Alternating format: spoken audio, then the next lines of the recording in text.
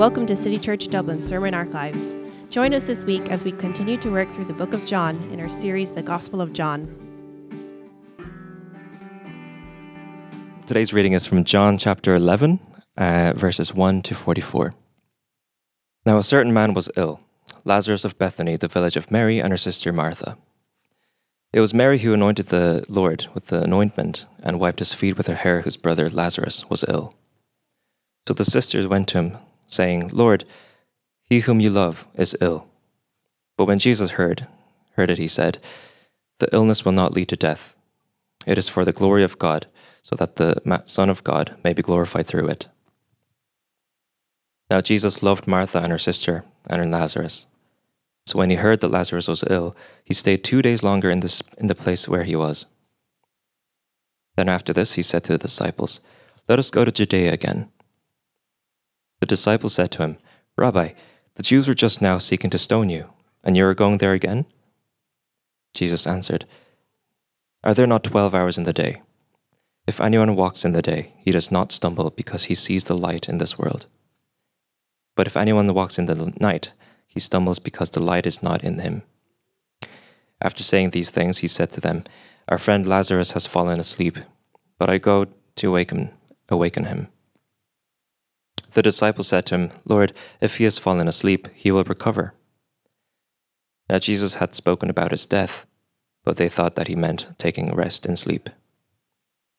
Then Jesus told them plainly, Lazarus has died, and for your sake I am glad that I was not there, so that you may believe. But let us go to him. So Thomas, called the twin, said to his fellow disciples, Let us also go, that we may die with him. Now when Jesus came, he found that Lazarus has already been in the tomb for 4 days.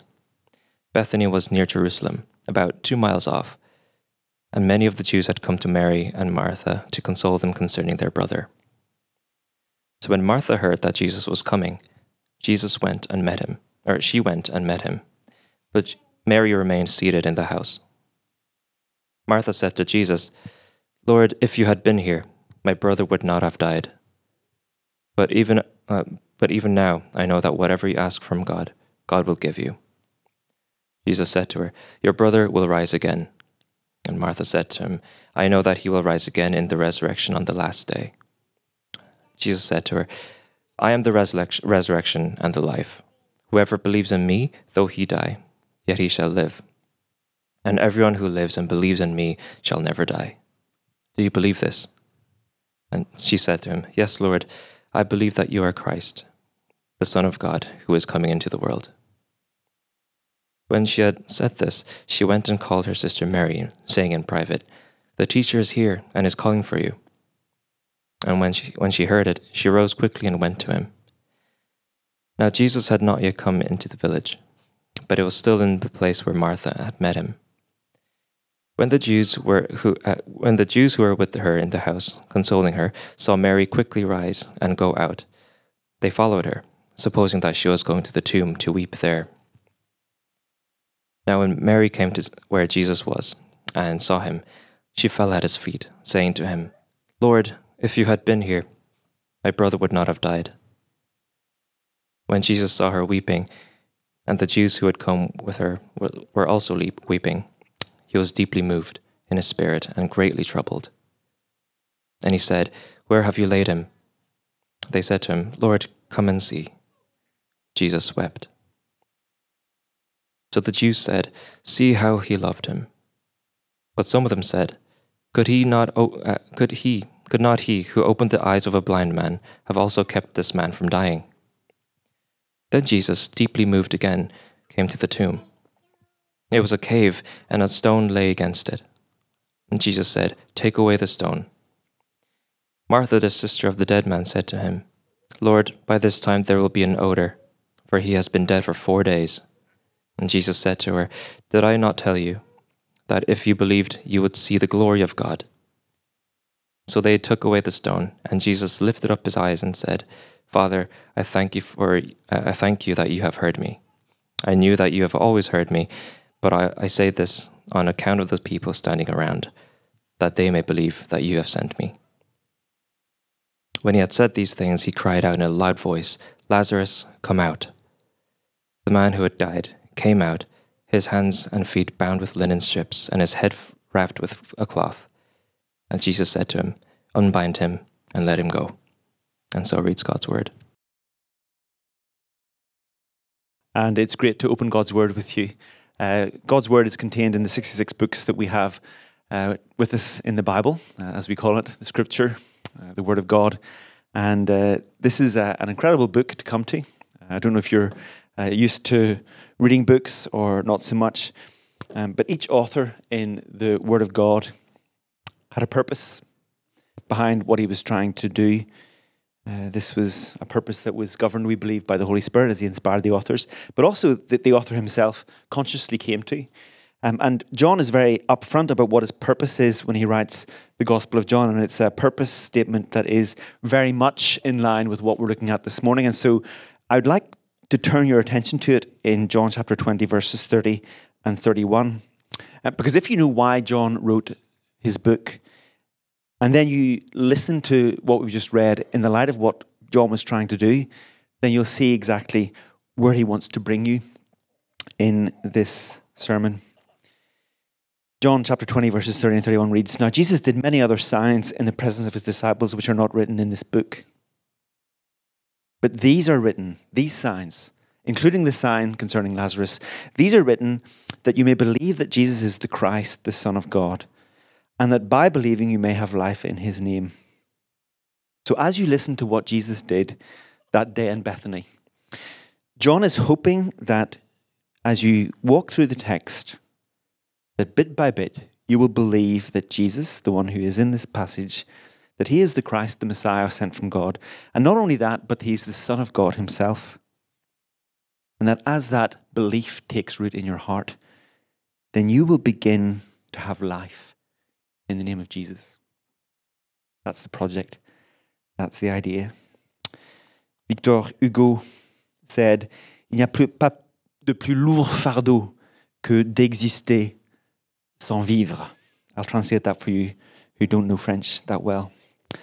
He said, "There's no heavier burden than to exist without living." No heavier burden to exist without living. And John would say that if you haven't yet come to the point in your life where you believe that Jesus is the Christ, the Son of God, then that's exactly your situation. You're existing, but you're not living. You haven't yet met the one who says, "I have come that you might have life, and life to the full, abundant life." Jesus is there on the pages of John's Gospel, and he's saying, "Please come to me. Please believe in me. And as you believe in me, then you will find new life bubbling up inside you. You will find that your life will never be the same." So that's what John wants to do in all of his gospel, and that's what John wants to do in the passage that we had so nicely read for us. And we're going to walk through this passage together, and we're going to look at these questions about who Jesus is and about how belief in him brings us into eternal life and what that quality of life that we have in Jesus is actually like. And the first thing we notice in this passage that we had read for us, and these titles should appear bit by bit as I talk, is that Jesus waits. Jesus waits. So just bear that in mind as we walk through the first few verses of this text. The characters are introduced in verse 1. Lazarus of Bethany, Mary and Martha, a family that Jesus loved. Jesus will be anointed by Mary one chapter later, and this is an amazing foreshadowing of what will happen to Jesus, because Mary, when she anoints Jesus in verse 2, she anoints him in the prospect of his burial. In other words, right in 11:2, John was reminding us that Jesus will die. Jesus is going to die. Remember that. His hour is coming. He will die. And he wants us to remember that right at the beginning of this story, because this is a story about life and death. This is a story about your life and death. It's a story about Lazarus' life and death. It's a story about Jesus' life and death. And so there in verse 2, we have this reminder that Jesus will be prepared for his burial by an anointing. But, and this is the drama, this is the tension, Lazarus is ill, so ill that he's going to die. So, verse 3, the sisters send an SOS. They dial for the ambulance. "Lord, he whom you love is ill. Please come. Please come quickly. He's at death's door. It's urgent. please come. Who among you, if you got a message like that from a friend, wouldn't drop everything and go straight away? But, verse 4, when Jesus heard it, he said, "This illness does not lead to death. It's for the glory of God, so that the Son of God may be glorified through it." You see, the people in this story are concentrating on the case in point. Lazarus is sick. And Jesus wrenches us away from that and makes us concentrate on something else, the glory of God. And so as we walk through this story, we'll be playing between these two areas. Lazarus, who is sick and then dead, the glory of God, and how those two things work together. The one whom you love is ill. And here we get to the point. Look at verses 5 and 6 and see what John says. Now Jesus loved Martha and her sister and Lazarus. So, when he heard that Lazarus was ill, he stayed 2 days longer in the place where he was. You see what happens? Jesus waits. Verse 5 does indeed confirm that Jesus loves the family. He does love the family. But verse 6 is a surprise. It seems so perplexing. It seems so confusing. It doesn't seem to make sense. Jesus loves them, verse 5. So, or therefore, or for that reason, when he heard that Lazarus was ill, he stayed 2 days longer in the place where he was. Jesus waits. He stays 2 days longer without helping them. And he waits. He's the master of time. He is the Lord. He decides what to do. He decides when he wants to do it. He is no one's genie in a bottle. He is no one's slave. He acts for his glory. And we'll find out that when he acts for his glory, he acts, in fact, for our good. Jesus waits. The conversation that happens in the verses that follow, verses 7 to 16, helps us understand why waiting was, in fact, the loving thing to do. Jesus tells the disciples that they will go to Bethany via Judea. The disciples, as is often the case, object on the basis of a human calculation of the apparent danger of being stoned, that's a real danger because Jesus has annoyed the Jews considerably. Jesus' answer in verse 9 reveals the confident assurance of one who has understood that there is an allotted time for everything, that God will see his purposes through. Look at verse 9. Are there not 12 hours in the day, says Jesus? If anyone walks in the day, he does not stumble because he sees the light of this world. But if anyone walks in the night, he stumbles because the light is not in him. Jesus knows what he has to do. He knows that he's got a time in which he's got to do it, and he is determined to see it through. Jesus can wait because he knows there are 12 hours in the day and that there is yet light to walk in. The Jews will indeed be instrumental in Jesus' death, but not before the appointed time. Not yet. So Jesus will go through Judea unconcerned. He is going, in verse 11, to wake Lazarus up. Our friend Lazarus has fallen asleep, but I go to wake him up. The disciples said to him, Lord, if he's fallen asleep, there's no need to wake him up. It'll get better himself. But Jesus explains, he's talking about his death. Lazarus has died. And verse 15 shows us why he is waited. Look at it with me. For your sake I am glad that I was not there, so that you may believe. But let us go to him. Jesus is waiting and waiting so that the disciples will believe. He is glad for them. And everything will be made clear as the story progresses. When Jesus gets to Bethany, we find out that Lazarus has been dead for 4 days. Look at verse 17. When Jesus came, he found that Lazarus had already been in the tomb for 4 days. The significance of this number should not be lost on us. The superstition at the time was that the spirit of the deceased remained around the body for 3 days, with the possibility of re-entering the body. After 3 days, it was universally acknowledged that the deceased was no longer only partly dead. Has anybody seen The Princess Bride? Yeah. Lazarus is not partly dead or mostly dead, but he's totally dead. 4 days have elapsed.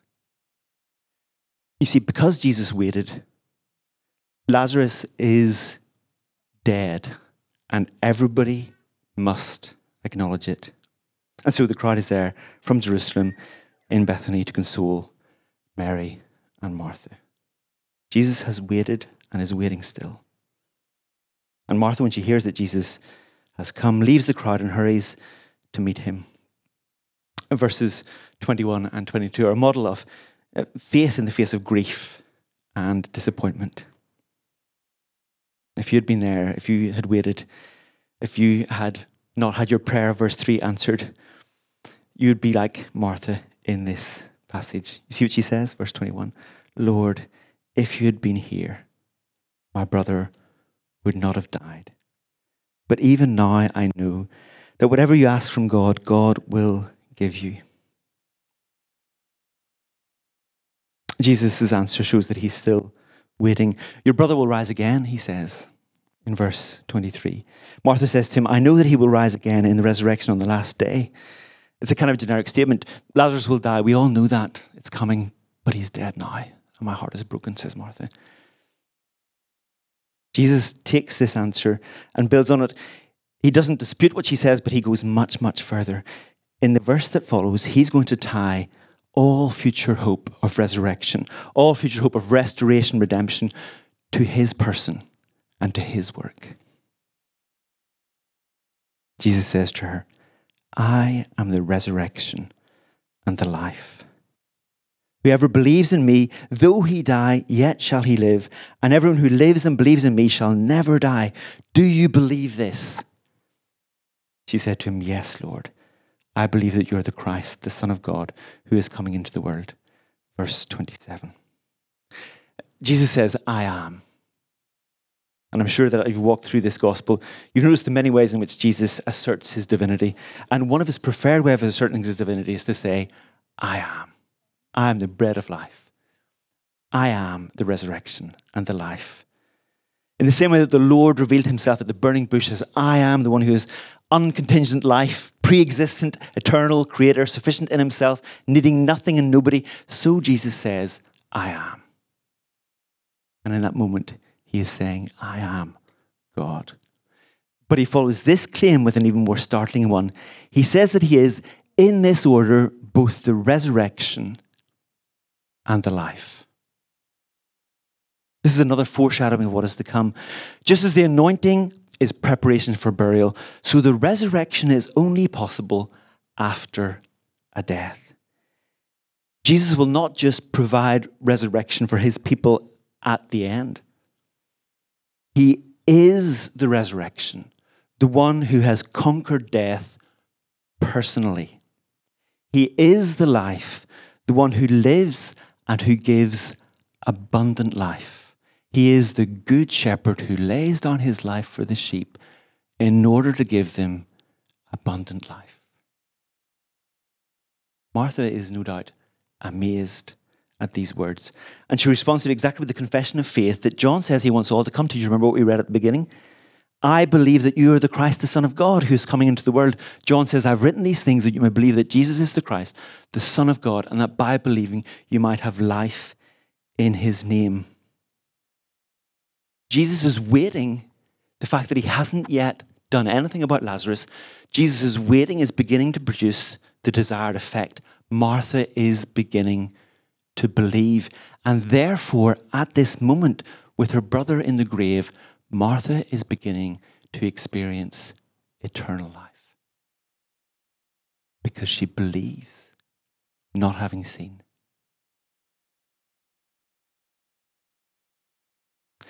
Jesus' encounter with Mary is both a repeat of his conversation with Martha and a movement towards the scene at the tomb. Mary comes to Jesus in the following verses with exactly the same words. If you had been here, my brother would not have died. And Jesus is still waiting. John's first readers were in a similar situation. From their perspective, John was asking them to believe in a Jesus who had left this earth via the resurrection and the ascension, and who was coming back at an unknown time in the future. They will read in a few chapters that they are blessed in that belief without having seen. And we too experience the waiting of Jesus. Jesus waits. How many times in your life have you said, if Jesus had been there, this wouldn't have happened? Whether that's a personal trauma, a bereavement, a crisis, or a war, or a natural disaster affecting thousands upon thousands, if Jesus had been here, this would not have happened. Jesus waits, even today. But this text will not allow us to say that Jesus waits because he does not love us or because he is unaware. One day we will understand that, as verses 5 and 6 say, he loves us, therefore he waits. He loves us, therefore he waits. It's a hard truth. It's a hard truth because it decenters us from ourselves. It makes our life orbit around the glory of God and not God orbit around our lives. But friends, it is the only life that makes sense ultimately. Only as we come to terms with the fact that the glory of God is the primary driver, not just of life, the universe and everything, but of our particular life and the intimate circumstances of our particular life, will we be able to live well in this vale of tears. Jesus waits because he loves us. The second thing that we see in this text is that Jesus weeps. We see it in verses 33 to 35, and it takes us to the emotional heart of this passage. Jesus weeps. That Jesus' waiting was not due to indifference is beautifully displayed for us in these verses. Jesus sees Mary weeping. Jesus sees the Jews weeping. They're experiencing the normal effects of bereavement, grief, and mourning. And Jesus' response is deeply emotional. He, being the Son of God, being the Messiah sent from God, Jesus weeps. He weeps first of all with rage, and then second of all with grief. Look at verse 33 with me. In verse 33, Jesus is deeply moved and troubled, according to the translation here that we have. But all the lexical commentators agree that what is described here is a reaction of deep indignation and anger on the one hand, and personal angst on the other. He is deeply moved and he is troubled. That word troubled, we will find it in chapter 12 when Jesus is contemplating his own death. And we'll find it in chapter 13 when Judas betrays Jesus. Jesus is troubled, he is angst-ridden, but he is deeply moved. And that word deeply moved means that he was in a hot anger, rage, indignation. He is angry. And his weeping has to do with his anger. Why is Jesus angry? Why is he so indignant? It's not directed against the weeping of Mary. It's not directed against the weeping of the Jews, even if some of the Jews who are there are professional lamenters paid to come and weep at the tomb. The anger that Jesus has is provoked and displayed by Jesus as a response to death itself and to the ultimate cause of death. When we look at Jesus' visceral response at Lazarus' tomb, we see what the Son of God thinks of death. He thinks it is an outrage. He thinks it's an intruder into the world that he himself spoke into being. He sees death as an enemy that must be defeated. Death should not be. And that's how we feel, is it not? faced with death and destruction. As we look at the war in Ukraine, we think this should not be. As we look at people damaged and destroyed by sin in the world, we say this should not be. This is wrong. Human death has no place in our world. We feel that God has placed eternity in our hearts. We feel that we're destined for abundant life. We feel that death should not be. This is why Jesus is deeply moved. He knows that death should not be. He knows that death is there because sin has entered into the world. He knows that because human beings rebelled against their Creator in the Garden of Eden and brought upon themselves the promised consequences, on the day that you eat of it, you shall surely die. Jesus' rage is directed against death and directed against sin. The second reason that Jesus is weeping is because he has a deep empathy with Mary and the mourners. The conclusion of verse 36, after the shortest verse in the Bible, Jesus wept, is true. So the Jews said, see how he loved him. See how he loved him. That's correct. His love for Lazarus in particular, but also the world in general, as represented by Lazarus as he lies in his tomb, moves him to tears of empathy and grief. He waited because he loved. And he wept because he loved. We need to hear and believe that still today, these two attitudes that made Jesus weep are still entirely consistent with our risen Lord. He is outraged and angry at sin and death. He is outraged and angry at the Russian invasion of Ukraine. He is outraged and angry at those who abuse and hurt fellow human beings. He is outraged and angry at all sin and at all the consequences of sin. And at the same time, he is deeply empathetic with those who suffer the consequences of sin. That is to say, all of us. He is not indifferent. He is not unmoved. He is not above the fray. John has been showing us all through his gospel that the Word became flesh and dwelt among us. He enters into our world. He makes our woes his own. He makes our pain and our suffering his very own. Jesus weeps.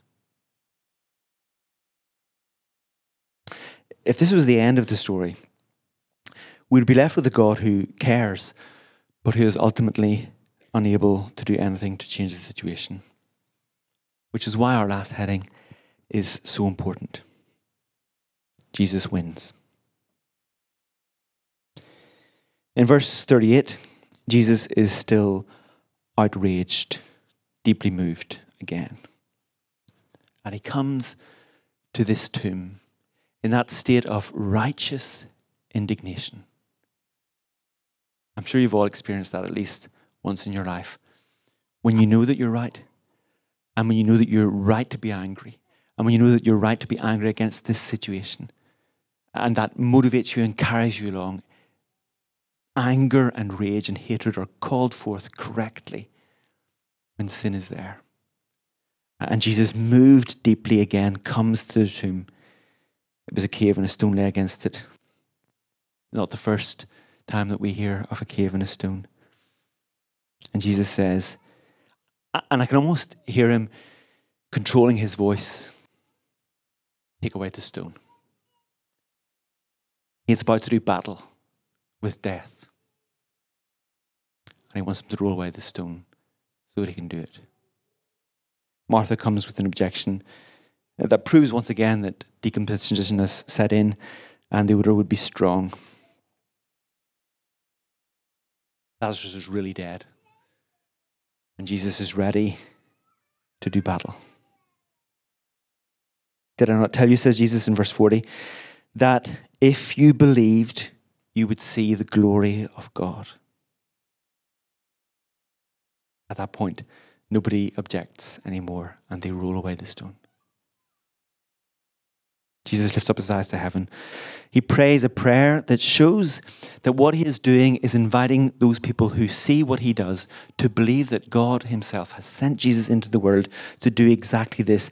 This whole episode is constructed so that people will see and believe that Jesus is the Christ, the Son of God. And so he cries out in a loud voice, "Lazarus, come out." And Jesus wins. Because the dead man hears his voice and Lazarus comes out. Confronted by death and decay, by sin and its consequences, Jesus commands, and it is so. He is victorious. Lazarus comes out with all the trappings of death still around him, the bandages that wrapped his body. Jesus says, unbind him and let him go. Lazarus is both saved and set free. Jesus is the resurrection and the life. In a short while, Jesus will himself be laid in a grave, having confronted sin and death, an ultimate time on the cross. Jesus will lay down his life for us on our behalf, taking our sin and the punishment it deserves. His victory here is temporary because Lazarus will die again. His victory then is permanent and eternal, because if he lays down his life, it is because he has the power to lift it up again. He has life in himself. He is the resurrection and the life. Lazarus is the sign and the promise that although Jesus may wait, he will win in general, and he will win in particular. He will win in general because one day he will do for the whole cosmos what he did for Lazarus, what he did for himself at the resurrection. He will redeem and restore all things, saying to them, come out, unbind, set free. He will make all things new. He will say to all of the created order, come out, and the universe will obey. Jesus will say of the whole universe, unbind it and let it go, and the bondage of creation will be undone when the sons of God are revealed. But if he will do it in particular, or in general, he will also do it in particular. For those of us who believe that Jesus is the Christ, the Son of God, then we will have life in his name individually. Me, Philip Moore, with all that I've experienced, with all that I've gone through, with all my pains and all my grief, all the ravages of sin in my life, Jesus will win on my behalf and in my particular situation, so that nothing I have experienced will ultimately be definitive of me apart from the fact that Jesus saved me. And that is true for you too. And as you think about these three titles in this passage, Jesus waits, Jesus weeps, and Jesus wins, that applies directly to you this morning. Nothing that you have experienced will ultimately be definitive or decisive, even if at the minute you experience Jesus' waiting as agony. Jesus is waiting because he loves you. He is weeping because he loves you. And he will win because he loves you. And all of this will be for our good. And all of this will be for the glory of God. All of it. Not one wasted tear. Not one wasted tear.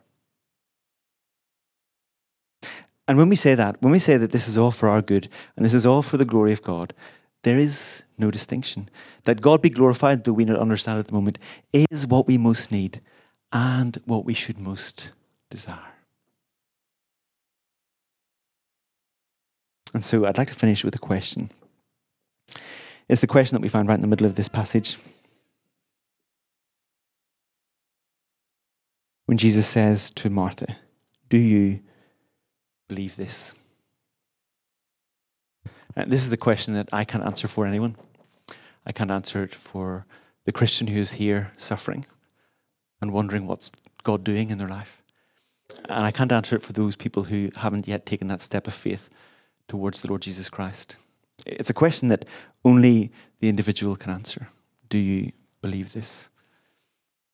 Believing it means resting your whole life upon it, trusting in it completely, putting all your chips on the table and betting everything that you have on the fact that Jesus is the Christ, the Son of God, and that by believing him, you will have life in the full right now and forever, beyond the grave, that if you believe in him, you will never die. It means investing everything that you have for that and in that. It means forgetting to trust anything else that you might have. It means saying to yourself that nothing I am, nothing I can do, not any good works that I might achieve can contribute in any way in this process. Only Jesus, only his death, only his resurrection, only his life. They're the only things that can count for me. Do you believe this? And when I asked my wife to marry me, I had to ask the question, and then she had to answer it. And because she said yes, 25 years ago, we got married. It's very similar in the Christian life. The question has been asked, do you believe this? And an answer is expected. And John is pleading with you in John chapter 11 to say, yes, I believe. And then he wants you to experience abundant life in his name.